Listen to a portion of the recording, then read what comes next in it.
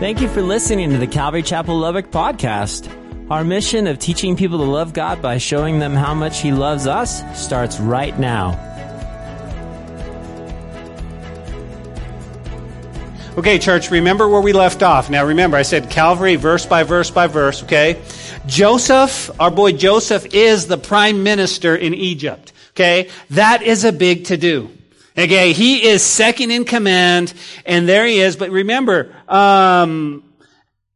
he's been testing the faith and love of his brothers. You go, well, how so? Well, if you recall, there's a famine in the land, okay? There's a famine. Not only does it hit Egypt, which God gave him the interpretation from Pharaoh, but it's all over the land, right? And so what happens is Jacob goes, boys, we don't have enough food. We can't live on almonds and pistachios. We need some bread. So he sends them to Egypt to buy some corn, to buy some grain. Okay? Well, what happens if you remember, Joseph is in charge of the kingdom and they simply come to buy food. Well, Joseph, the Bible says, immediately recognizes his brothers. Of course. Right? A group of 10 boys come in, you kind of go, yeah, I kind of know what they look like. Now, Joseph has been away from them for the last 2 decades. So he doesn't look like that anymore. And so what's happening is that 10 of them come in because Benjamin, his biological brother, is home with dad.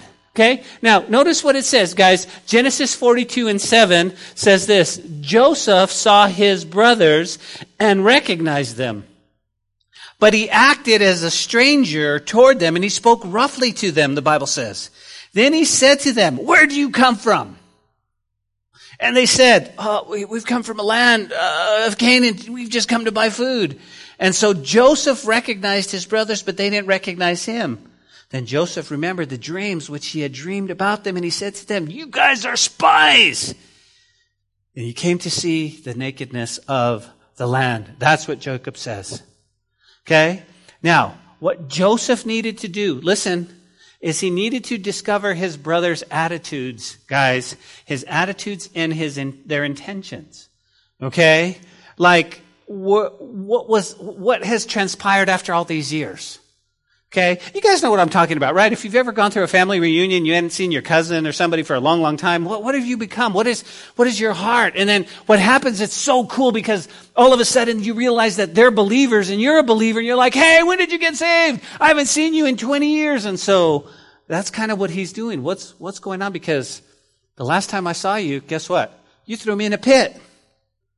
I mean, I thought we were family, man, and you threw me in a pit. Then, if it wasn't bad enough, I thought you were just playing, right? I thought because you pulled me out, and I'm like, okay, they're just playing. They're just kidding. No, they sold me into slavery. There's a band of Midianites going, and there I go. So I got to see your heart. But I also got to see my heart. Is my heart ready to forgive? See, guys, when it comes to forgiveness, that's the very hardest thing a Christian can do, although we're commanded to do it. Because it's hard to forgive somebody who's hurt you.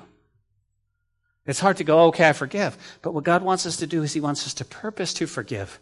Have that attitude to forgive. Lord, where's my heart? Because if I understand how much you've forgiven me, I need to be willing to forgive.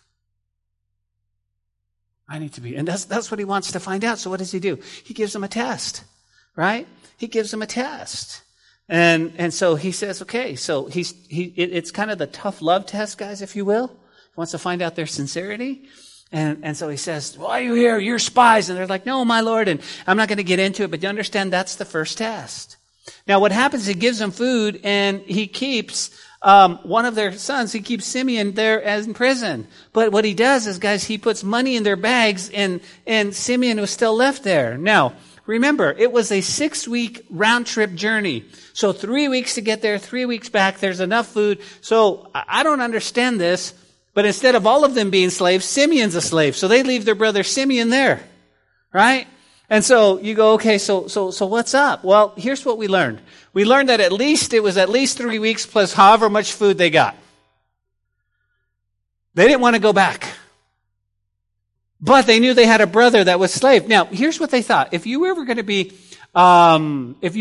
enter into slavery, okay, if you were ever going to be a slave, it was pretty much a death sentence. You were not going to come out of it. And if you recall, when Joseph was in prison, he was in prison for 2 years, and what did he say? He said, listen, when you go before the king, remember me, because there was no way of him getting out. He was falsely accused. So in chapter 42, guys, we see that Joseph tested their sincerity. In chapter 43, he investigates, or he's going to test their jealousy. You go, wait a minute. So 42 is their sincerity? Exactly. It's tough love. Let me see where you're at. In chapter 43, last week, he tests their jealousy. Why? 21 years before, they had sold Joseph into slavery, and so he wants to see, wait, have these guys changed?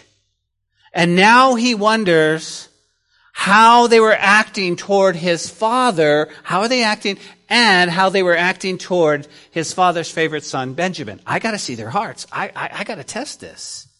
And so last week we learned so much. We learned so much, and here's what we learned. That payback is natural, but pardon is supernatural. And so Joseph was about to investigate their jealousy. You go, why? Why? Because remember, 21 years earlier, although Joseph was young and naive, we'll give him that, okay, 17-year-old boy, walking around with a coat of many colors. Look what Dad gave me. Yeah. He was looking fly and feeling special, but he's a little naive.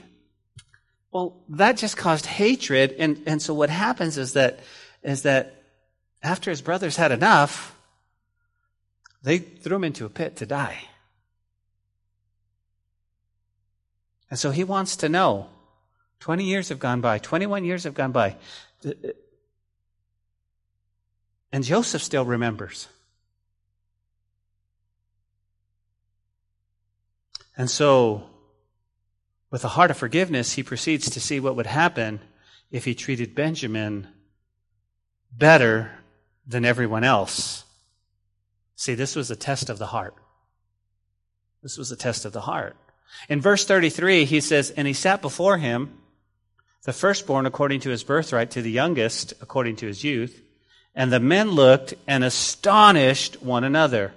And he took the servings to them before him, and Benjamin's serving, guys, was 5 times as much as theirs. So they drank, and they were merry with him. So, they come back, they bring Benjamin, that's what we talked about last week. Dad's like, nope.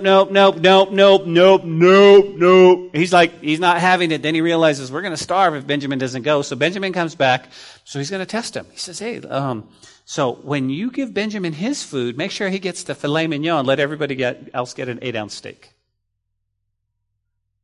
Give him 2 baked potatoes with butter and sour cream and all the fixins. The rest will just get salad. That's not what the Bible says, but it says that he did give him, what does it say, guys? 5 times more than any. So could you imagine? You're Benjamin, you're the youngest. He hasn't seen old Benny since when? Since he was a little baby, and now all of a sudden, here comes the steward with the plate. Wow, this is yours, buddy. What? You look at your brothers and you're thinking, what? What? Makes you feel good, doesn't it? It's so awesome when God blesses you that way. Like Joe, you know this, like when that steak comes a little bit bigger than you had hoped. Yeah, God loves me. Look at this. And everybody else is just like, well, what do you know, Joe? Who do you know around here? What? We just feel blessed. But Joseph's doing it on purpose. And he's doing it because he wants to see. If I give Benjamin more, are they going to treat him the same way they treated me? If I favor Benjamin, how are they going to react? See, I can see your heart. I think it's a good lesson for us, don't you, church? Because really, what's in our heart is how we're going to behave. And really, as believers, if we walk with the Lord Jesus each and every day, it should show in our behavior. Now, I'm not talking about the occasional you get upset or somebody bugs you at the grocery store or whatever it might be, and I was a little frustrated. I'm not talking about that. I'm talking overall, your behavior should show that and reflect that of Jesus Christ. It's really what it should be. And I think there are times when we have to step back and check our hearts and say, where am I with you, Lord? Where am I? Because that's not behavior unbecoming a citizen of heaven. And you know what I've come to find out in those times, church? Honestly, I've come to find out that those are the times that I've missed my quiet time. Those are the times when I haven't had my devotional. Those are the times that I'm not really listening to worship music. There's something about worship that just moves in your heart. And I'll tell you why.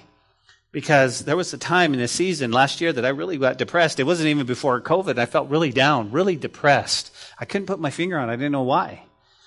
But what I realized is what I was listening to was not really positive, encouraging, or uplifting. It was kind of the stuff I used to listen to as a teenager. Well, you know what that does, right? It takes you back to the day, I remember when that was such a fun time. Was it really a fun time? What are you really remembering? But then I realized, man, some of the stuff that we listen to, guys, really either gets us down or it motivates us for the Lord. You know, when you're listening to something that says, man, bless the Lord, God's got you, He's got you in the palm of His hand, I am enough, right? When you hear that song, yes. Yes, Lord, you do love me. You do. And so, in our text tonight, guys, Joseph's going to give the brothers one final test. And it's the test of love. It's the test of love. Okay? Now, Joseph's brothers, they passed the first and the second test, but now they're about to, this is it. This is the final exam. It's the test of love. Now you go, well, what do you mean by that? How much do they really love their younger brother, and how much did they really love their father? Okay? And that's where we're going to pick it up tonight. So, we left them having a great meal. Everybody with me? Benjamin is given 5 times more than any other brothers. Well, tonight, here's what we're going to see. If you're taking note and you're not afraid to write in your Bible, we're going to see that Judah is going to fulfill his promise. Why? Remember, he stood up last week and he said, I'll be a guarantee. I'll be a surety. I'll make sure he's okay. Now, let me just show you. Remember earlier on, Reuben, the firstborn, was like, well, if Benjamin doesn't come back, just kill my kids. And it was just that fleshly kind of thing, you know, old Reuben. But Judah, who we saw get his daughter-in-law pregnant, posing as a prostitute, it's now changed. He says, no, listen, Dad, I'll be I'll be the guarantee. I promise. And here's the deal, Dad. Listen, if we don't go, we're all going to starve anyway. But I'll be the guarantee. I'll be the guarantee. So we're going to see that tonight. So the conversation continues. Look at verse 1, chapter 44, verse 1 and 2. And he commanded the steward. Now, there's Joseph, right? He commanded the steward of the house, saying, fill the men's sacks with food, as much as they can carry, and put each man's money in the mouth of his sack. Verse 2. Also, put my cup, the silver cup, in the mouth of the sack of the youngest and his grain money. So he did according to the word that Joseph spoke. Okay? Very, very interesting. Here's what I want you to see. Remember, because it jumped out at me, remember the word steward. Remember his job description. Okay? The steward of the house, his job description was this basically. Number 1, he had no rights. Okay? He had no rights. You were steward of the house, that's what you did. You had no rights. You couldn't sit there and go, hey, I'm union. I get a break. No. You had no rights. You were up earlier. You went to bed before them. You served. Number 2, guys, is that he had to be obedient. Whatever his master said, yes, sir. Number 3, he had to be faithful. He had to be faithful. Number 4, he had to be humble. Okay? The steward didn't walk around going, look at me. I'm Joseph Steward. Look at me. Hey, I can do whatever. Hey, I'll just put in a good, hey, brother, you need something? I'll put in a good word with Joe here, man. He had to be humble. He had to say, no. He had to be kind. And he had to be patient. Now, here's what I want to do, guys. So we can get some good lessons to take home tonight. I want to learn a lesson from the steward. You go, why?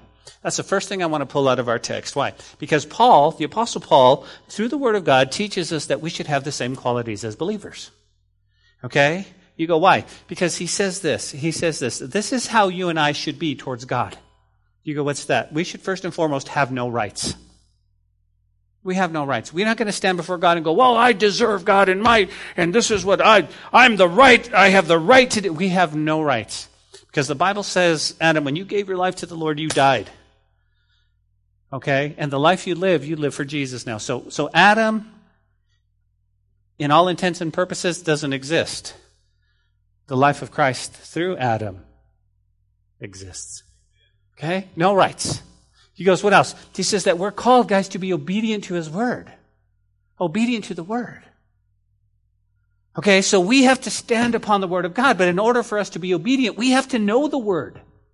We have to know the word.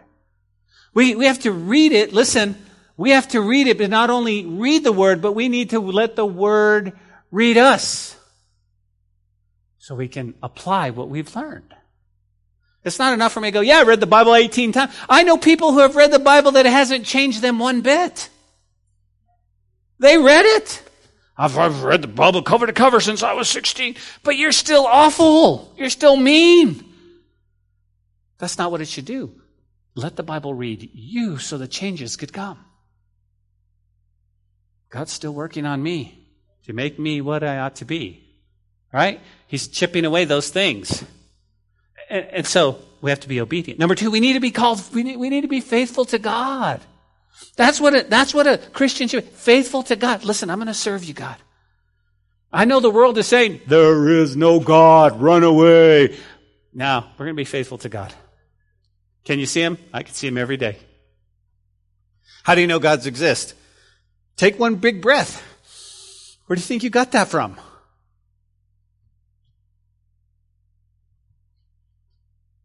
We're called to be humble, church. We're called to be humble. The Bible says, humble yourself in the sight of the Lord, and he will lift you up. He will lift you up. And he says, we're called to be kind. We're called to be kind. Okay, let me ask this. As believers, we're called to be kind. Anybody have a problem with being kind sometimes? Anybody? Yeah. We do, don't we? Man. Be kind. Be kind. He says we also need to be patient with others. Sometimes we feel like we run out of patience. Now, here's the lesson I want us to grab, okay? This is what believers, but let's hone in on obedience. Let's hone in on obedience. Why? Because the steward was obedient. It's on obedience, okay? Listen, we could have seen an alternative answer to this verse. You go, what do you mean? Well, it could have read something like this. Also put my cup, Joe says, the silver cup in the mouth of the sack, and the youngest in the grain money. And the steward could have said, but wait a minute. But hold on, Joe. Okay, Joe, I've got a couple of questions I've got to ask. I know you told me to do this, but Joe, what do you think? What's going on? No, listen, do you understand that? That's how it could have alternatively read. But what happens is that God calls us to obedience. And I want to talk about obedience to his word. That's what God has called us to do. Now, very quickly, let's talk obedience. Let me give you the definition real quick of obedience that the Bible talks about, okay? Obedience is the general concept of obedience both in Old and New Testament. It relates to the hearing of a higher authority and obeying. Okay? So we have the Word of God. It's a higher. So first and foremost, you got to believe that the Word of God is the Word of God.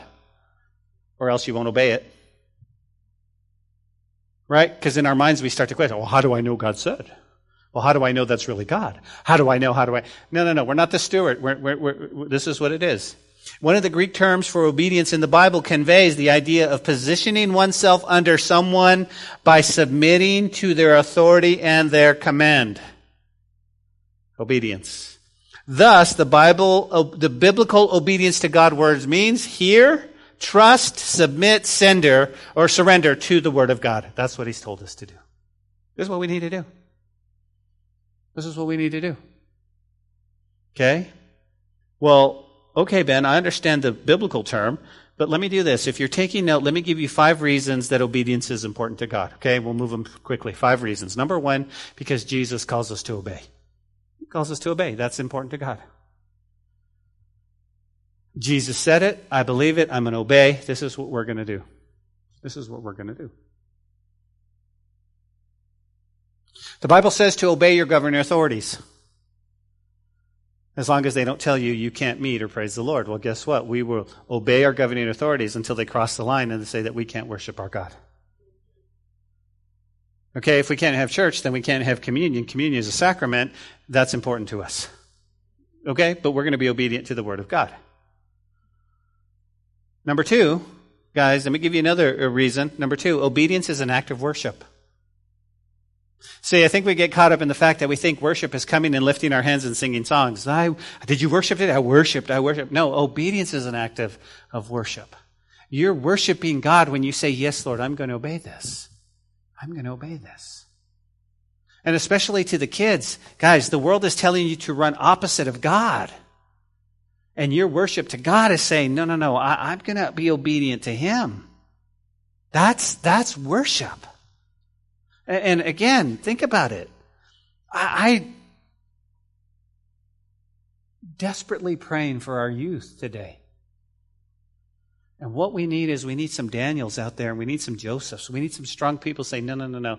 I'm going to dare to be a Daniel, and I'm going to honor the Lord. Even though all my friends are doing the opposite. I'm going to honor the Lord. I'm praying for youth. We're praying for a revival with this generation, that kids are going to step up and go, no, I'm going to take the mantle now.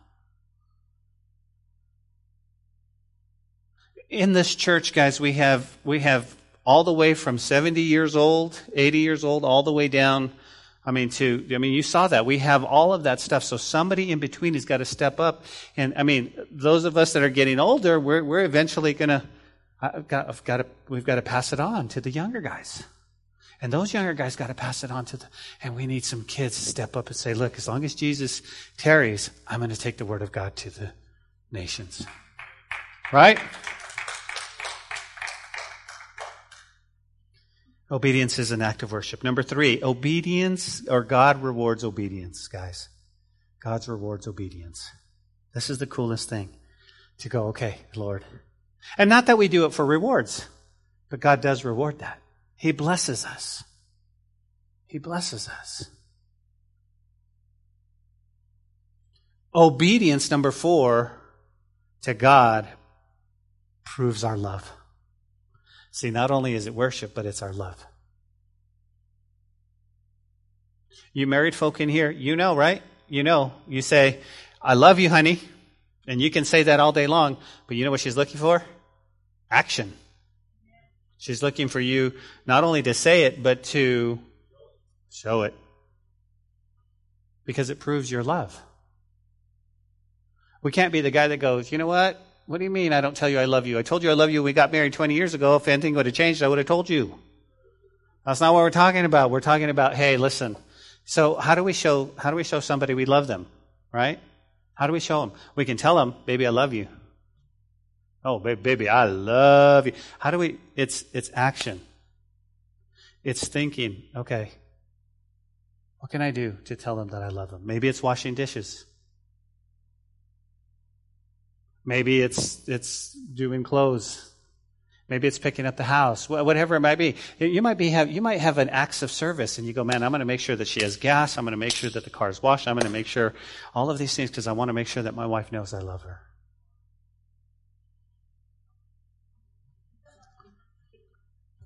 And number 5, obedience to God demonstrates faith. So not only do we have worship, but we have what? Love and faith. And faith. So the steward does exactly what he says. And if a steward from Egypt can do exactly what Joseph says, I think through the power of the Holy Spirit we could do what God says. Well, it goes on in verse 3. We don't have a whole lot of time to spend there. It says this. Verse 3, as soon as the morning dawned, the men were sent away and their donkeys, and when they had gone out of the city, they were not yet afar off. Joseph said to the steward, get up, follow the men, and you overtake them, and say to them, why have you repaid evil for good? Is this not the one from which my Lord drinks, and with which he indeed practices divination? You have done evil in doing. So guess what? The steward gets up. He does exactly as he told. Joseph was about to take the next step of reconciliation, but he needed to know that his brothers had a changed heart. And so the steward gets up, verse 6, he overtook them, and he spoke to them these same words. And he said to them, quote, "Why does my Lord say these words? Far be it from us that your servants should do such a thing." Now, here's what I want you to jot down. The brothers right here go, no, we're innocent. We're innocent. I'm sorry. We were eating at your table. You gave us the blessed. Look at this. This stuff is good. We're innocent. Now, you and I, we know the backstory. We know these little boogers put Joseph in a hole. We know that they sold him into slavery. We know all of this stuff. So we have that like, wait a minute. They have no right. But what are we doing? We're judging them, aren't we? Yet we know through the text that they're innocent. They're innocent.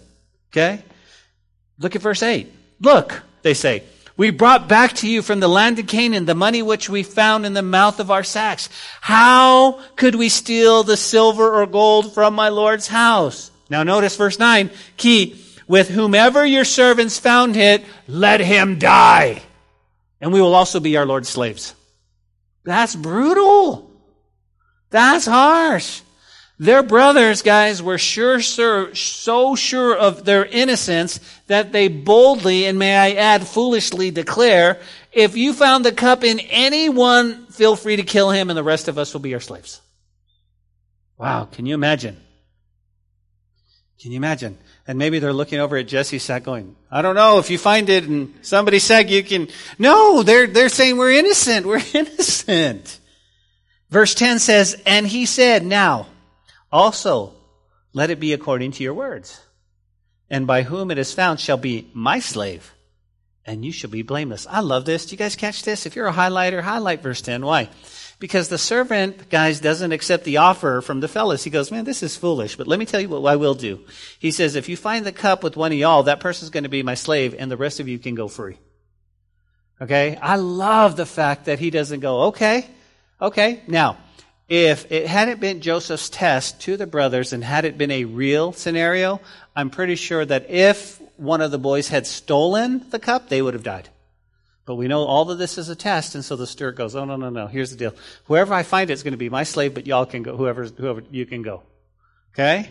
So he turns that around. Verse 11. "Each man speedily let down his sack to the ground and opened his sack." You guys with me? "So they searched it and began to the oldest and left off with the youngest. And the cup was found where? Bum, bum, bum, in Benjamin's sack.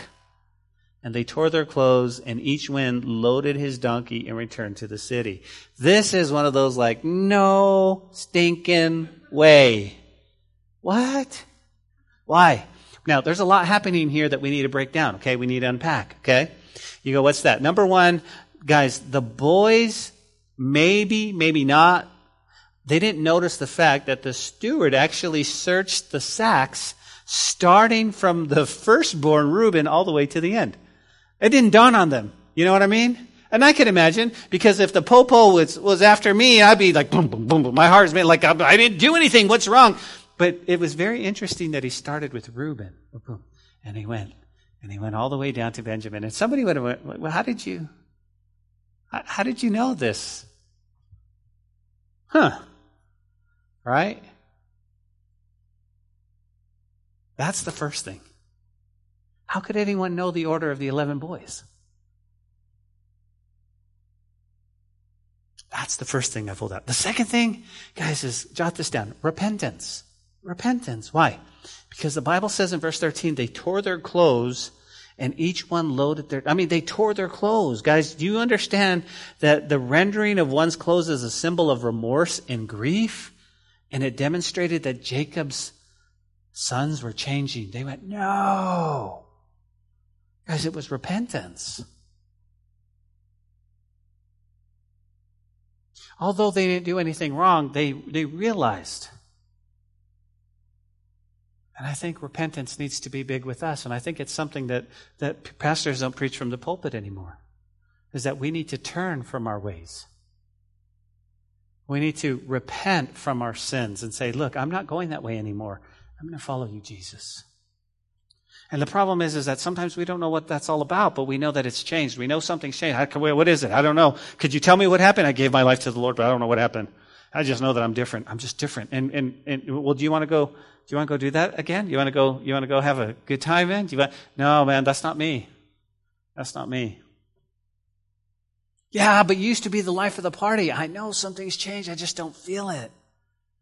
Oh, you're one of those holy rollers, huh? You're one of those Jesus freaks now. I'm just telling you, I just don't want to do that anymore. I'm tired of waking up drunk and hangover and all that stuff. I'm tired of lying and stealing and cheating. And there's got to be repentance. Number 3, here's what I want you to notice. The brothers confidently state that they do not have the cup. We do not have the cup. Now, here's what I want you to see. This shows that they have a healthy trust for each other. They weren't going, right, like I was teasing her. They weren't going, we don't have the cup, pointing at one of their brothers. Like, I don't know about this dude, or maybe Adam has it, or maybe Joe has it. I don't know, but I don't have. They had now listen, grasp that, guys. They had a healthy trust for each other. And I thought, what about the body of Christ? What a lesson we can learn there, right? Because when you hear that there's something going on in the body of Christ, what's our reaction? What's our reaction to that? Really? Whoa. Yeah, you know what? That Rosa always struck me as being funny. I know. Yeah, I could believe that. No. You see, how do we react, guys? How do we react? We go, no, that's my sister. And until I know that's her, no. I know Rosa loves Jesus. No. How should we react? Guys, the Lord calls us to one big dysfunctional family, but we're family nonetheless.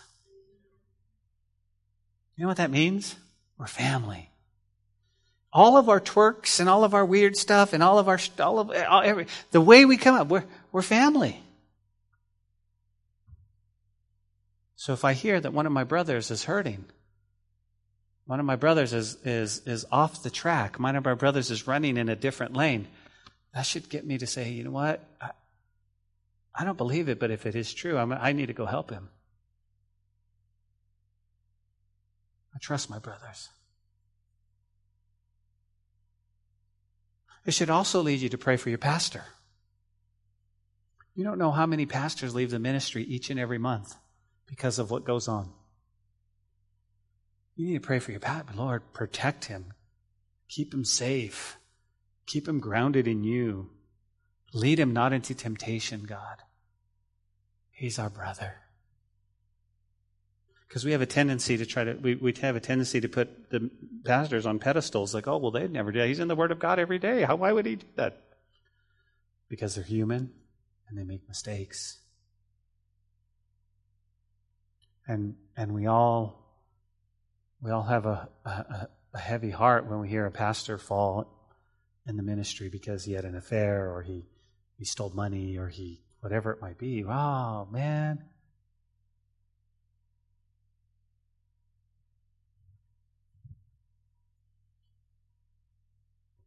What goes on, guys? Moving quickly in verse 14. So Judah and his brothers came in Joseph's house, and he was still there, and they fell before him on the ground. Now, here's what I want you to note that they were humble. They come in because something had changed in the boys. Okay? And Joseph said to them, "What deed is this that you have done? Do you not know that such a man as I can certainly practice divination?" Now, again, you're going, wait, I thought Joseph was Hebrew. Okay, so in the ancient cultures, guys, they practiced something called hydromancy, and it involved trying to predict the future using the fluid inside of a cup. He called it divination. Well, divination, guys, is actually forbidden practice in Israel. Deuteronomy chapter 18, verse 10. But the scripture never really tells us if Joe actually practiced divination. So our question would be, was this just part of his plan? He was just playing the part? Because he's trying to get them to understand. Why would you do this? Or was this just part of the test? Nonetheless, he says, don't you know? Now, here's the reaction. Verse 16. Then Judah said, what shall we say to my Lord? What shall we speak? Or how shall we clear ourselves? God has found out the iniquity of your servants. Here we are, my Lord's slaves, both we and also with whom the cup was found. You guys are thieves. You guys stole the cup. What would your reaction be? Whoa, wait a minute. Let me give, and here's what I love, guys. Here's what I love. I love the fact, guys, you ready? Jot this down. Judah doesn't give any excuses. He doesn't say, well, that's because, well, I don't understand. Well, wait a minute. I'm falsely accused. That wasn't in there. He doesn't give any excuses, guys. He doesn't try to talk his way out of it. Here's what I want you to see. Judah takes responsibility. Brother, that's the hardest thing to do. When you're wrong, is to step up and go, I'm wrong. I blew it. I take responsibility. I messed up. Well, you know what the consequences are, right? Whatever they are, I'll accept them, but I am wrong. I'm wrong. I remember the first time when somebody very close to me asked me to lie. And it wasn't a big lie. It was just to get a discount on a hotel room. And they told them, you'll get a kick out of this. He told me to say that I was in the military. And I would have got a 15% discount. And so I was like, no, I don't want to. I was a Christian. And he's like, go tell him you're in the military. You'll get a discount. So I went up sheepishly and I said, well, I'm in the military. And the guy said, oh, yeah, well, let me see your ID. And I'm like, I left it. You know the lies, right? The lies get bigger and bigger. And he's like, well, sir, I can't give you. I can't. I mean, I felt so bad. And I felt this little that I went to him and I had to actually confess and said, I am so sorry. I'm a Christian. Will you please forgive me? I bold-faced lied to you. I'm not in the military. That story is so real because I remember how I felt. I have to take responsibility. I lied. No. For 15%? May we not defame the name of our God for 15%. Let's take responsibility. That's what I love that Judah does. I love that. You know what he says? Oh, my Lord, what can we say? How can we explain this? How can we prove our innocence? And then he says, you know what? God is punishing us for our sins. My Lord, we have all returned as your slaves. I believe this is an opportunity for growth, don't you? And you go, how so? Because I thought, well, how many times do we make excuses? How many times do we blame somebody else? How many times we go, well, it's the coworker over there. If they would do their work, then my work would be done. How many I just wonder. But here's the one thing. Notice what he says. He says, God is punishing us for our sins. In Numbers 32:23, it'll come up on the screen, but notice what he says. He says, if you do not do so, then take note. You have sinned against the Lord, and be sure your sin will find you out. And so, again, that's always that one where it's like, man, yeah, you know what? You think you're going to get away with it, but your sin will find you out. Why? The dude asked me for an ID. I was busted right there. Can't be trusted right there. I was like, yeah, numbers, your sin will find you out. Now listen, you may be watching online, and this is an admonition, okay? Sometimes when we're in sin and we're not busted yet, it doesn't mean that God's not watching and He's not giving you an opportunity to repent. Well, listen, I've been having an affair for 4 years and I haven't got busted yet. listen, your sin will find you out. God, just because He's not busting you right now, I'm telling you, trust me, doesn't mean that's not going to happen. Because, guys, how do we think? We think in human, don't we? We think, man, I put one over on God, don't I? I put one over on God. He lets me do this. And no, it's His mercy and it's His grace that's allowing you. And He's saying, please. And He's saying, please don't do that. Why? Because you're going to go down a road that's destruction and it's going to be messy. And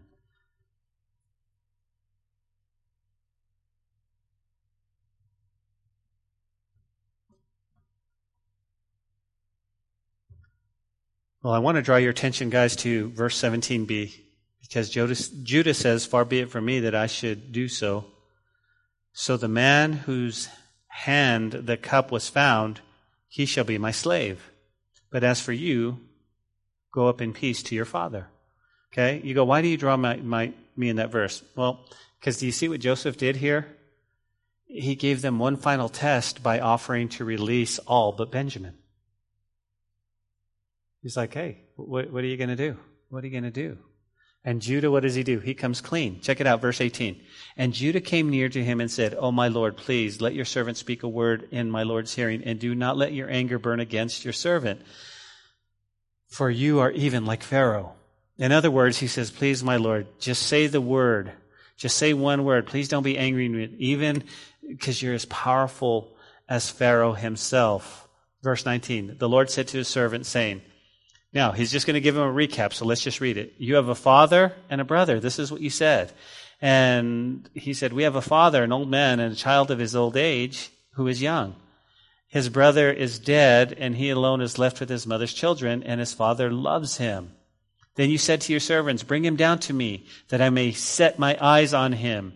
And we said to my Lord, the lad cannot leave his father, for if he could leave his father would die. If he should leave his father would die. But you said to your servants, unless your younger brother comes down with you, you shall see my face no more. So it was, when we went up to your servant, my father, that we told him the words of my Lord. And the father said, go back and buy us a little food. But we said, we cannot go down, for our youngest brother is with us. Then he will go down, for we may not see the man's face unless our youngest brother is with us. Then your servant, my father, said to us, you know, my wife bore me 2 sons, and one went out from me, and I said, surely he is torn to pieces. Who's he speaking about? Joseph. I have not seen him since. But if you take this one from me, the calamity befalls him. You shall bring down my gray hair with you to sorrow to the grave. What's he saying? He's going, man, this is not, I'm just telling you everything that went down. This is what we said when we went home. So Judah recaps the story.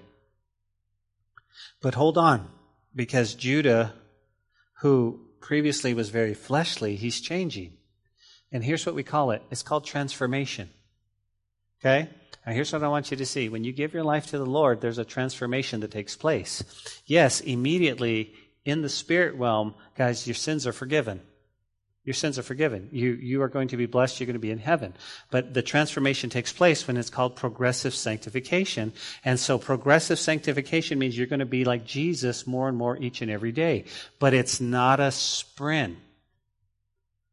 It's every day a little bit more like Jesus. Every day a little bit more. Sometimes we feel like, I give my life to the Lord.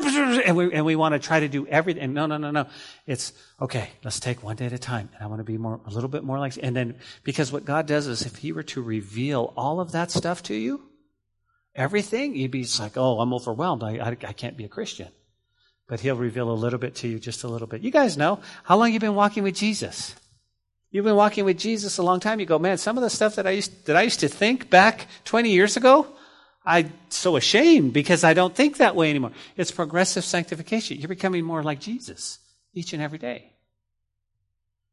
And the beauty is, I can't wait till tomorrow. Why? Because I become more like Jesus every day. And the next day, and the next day. But don't rush it. Take it. Progressive sanctification. But transformation is happening. Why? Because look at verse 30. He says, now therefore, when I come to your servant, my father said, the lad is not with us, since his life is bound up in the lad's life. It will happen when he sees the lad is not with us that he will die. So your servants will bring down the gray hair of your servant, our father, with sorrow to the grave. Now here's what I want you to see, guys. If you're taking note, Judah is not thinking of himself.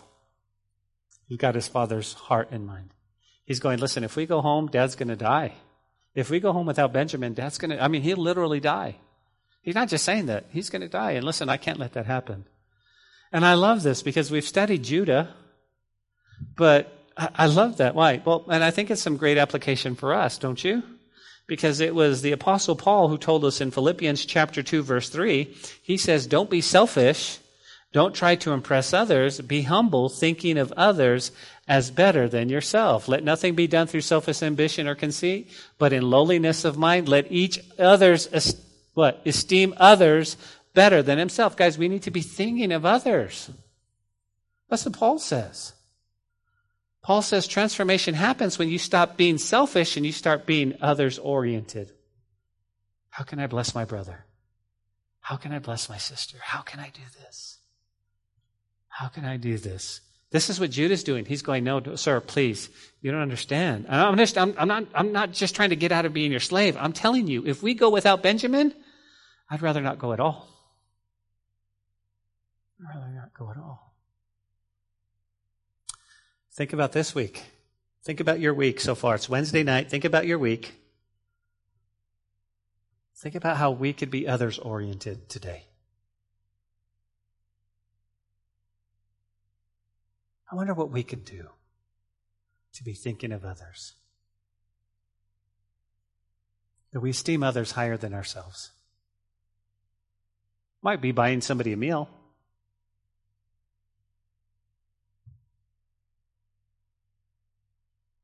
It might be paying for somebody's gas, a single mom, I don't know. What could we do, Lord? Because you'll tell us for us. But we want to be others-oriented. That's what we want to be. Well, in verse 32, it says, your servant became what? Notice what he says, a surety, a guarantee for the lad to my father, saying, if I do not bring him back to you, then I shall bear the blame before my father forever. Okay? Let me just jog your memory. In Genesis 37, 31 through 33, it was Judah that was like, I got an idea. Let's sell him to the Midianites. We'll make money. Why should he die in the pit? Something's changed. Now he's saying, no. See, sir, you don't understand. I've become a guarantee for him.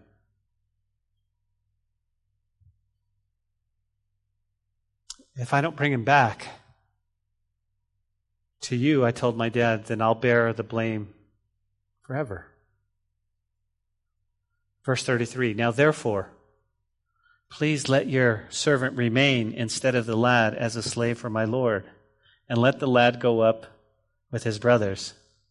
For how shall I go to my father if the lad is not with me, lest perhaps I see the evil that would come upon my father? Guys, do you see it?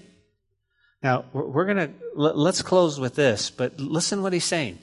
This, my friends, is a changed heart. This is true transformation.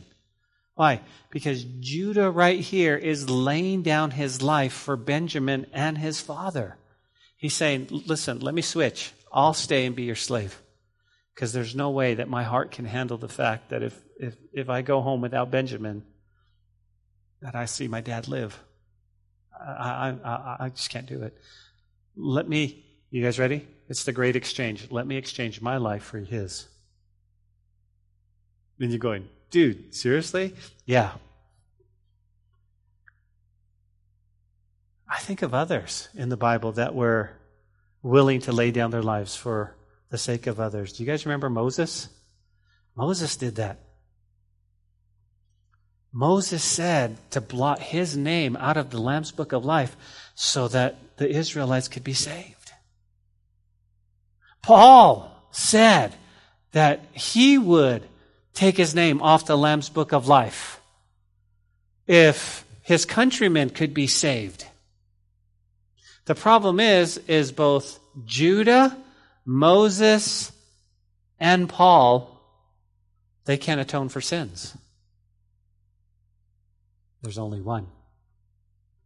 The great exchange, listen to me carefully, the great exchange is the man called Jesus who came down from heaven. Now, think about what this is. Think about this, guys. Let it feel the weight of this. God the Father looked around heaven and he said, I'm going to bankrupt heaven so that y'all can be saved. By sending his Son on earth. And all he tells us to do is believe in him. He says, listen, you know why your life is a mess? Because you don't believe in him. You know why your behavior is crazy? You don't believe. Put your faith and trust in him and let him do the work. And so Jesus, guys, 2,000 years came down. He was born of a virgin. He grew up. He astonished the Pharisees in the temple. He walked. He called his disciples. He healed people. He taught them the way. And when it was time, he said, listen, for God so loved the world that he gave his only begotten Son, that whoever believes in him should not perish, but have everlasting life. And so Jesus Christ, guys, the great exchange was he exchanged his life for ours. We learned this on Sunday, right? That he became sin, who knew no sin, that we might become the righteousness. What does that mean? That means when God looks at you, Beverly, he doesn't see you. He sees Jesus. And the righteousness that Jesus has is in you. And Beverly goes, no, you don't understand, Pastor. I can be mean. I'm a sinner. And God goes, I know. But because you've accepted Jesus, I see Jesus. When he looks at you, Rosa, he sees Jesus. What a great exchange. So we tell the world, hey, where are you in the world? Do you want your sins forgiven? Do you want to really follow a God that loves you? Do you love the pattern in your life, or do you want to change? And they go, I don't know if I believe in this God thing or anything, man. I don't know. I'm good. And we're pleading, Paul says, we're pleading that people would get saved. Why, Joe? Because there's one thing better than going to heaven. Taking somebody with you. All right?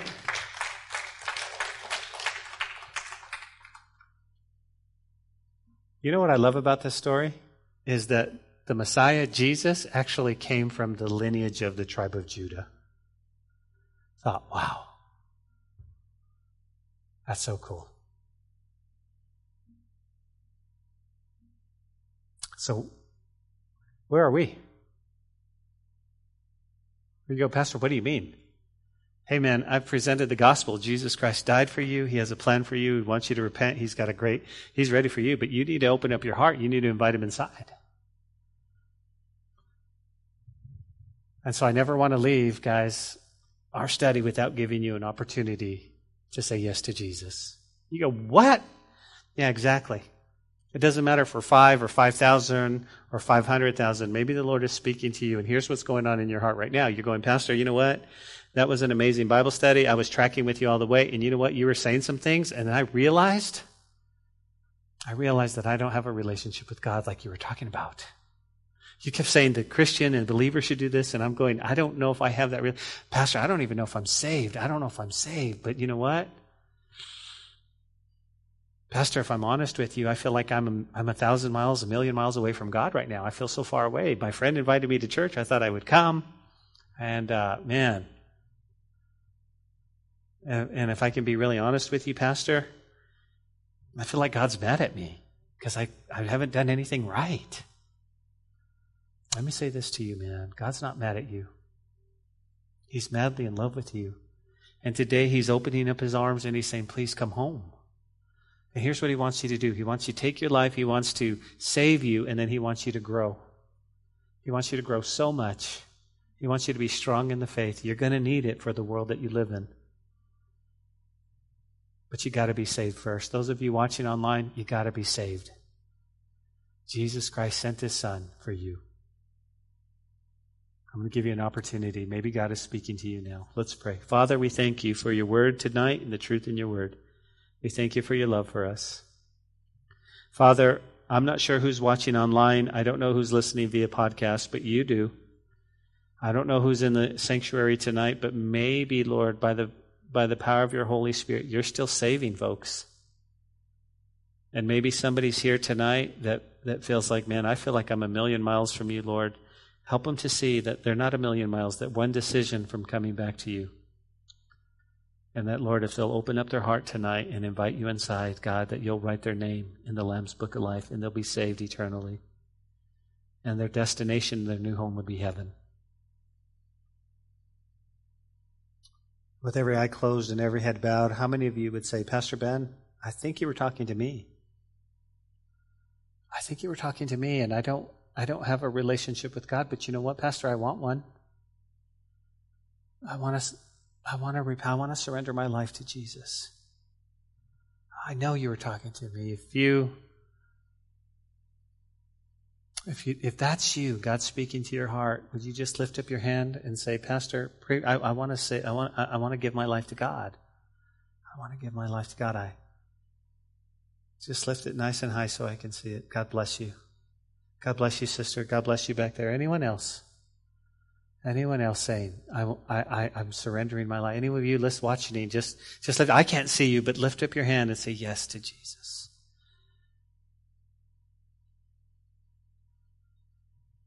If you've never surrendered your life to Jesus, here, just pray this prayer with me. Mean it with all of your heart, okay?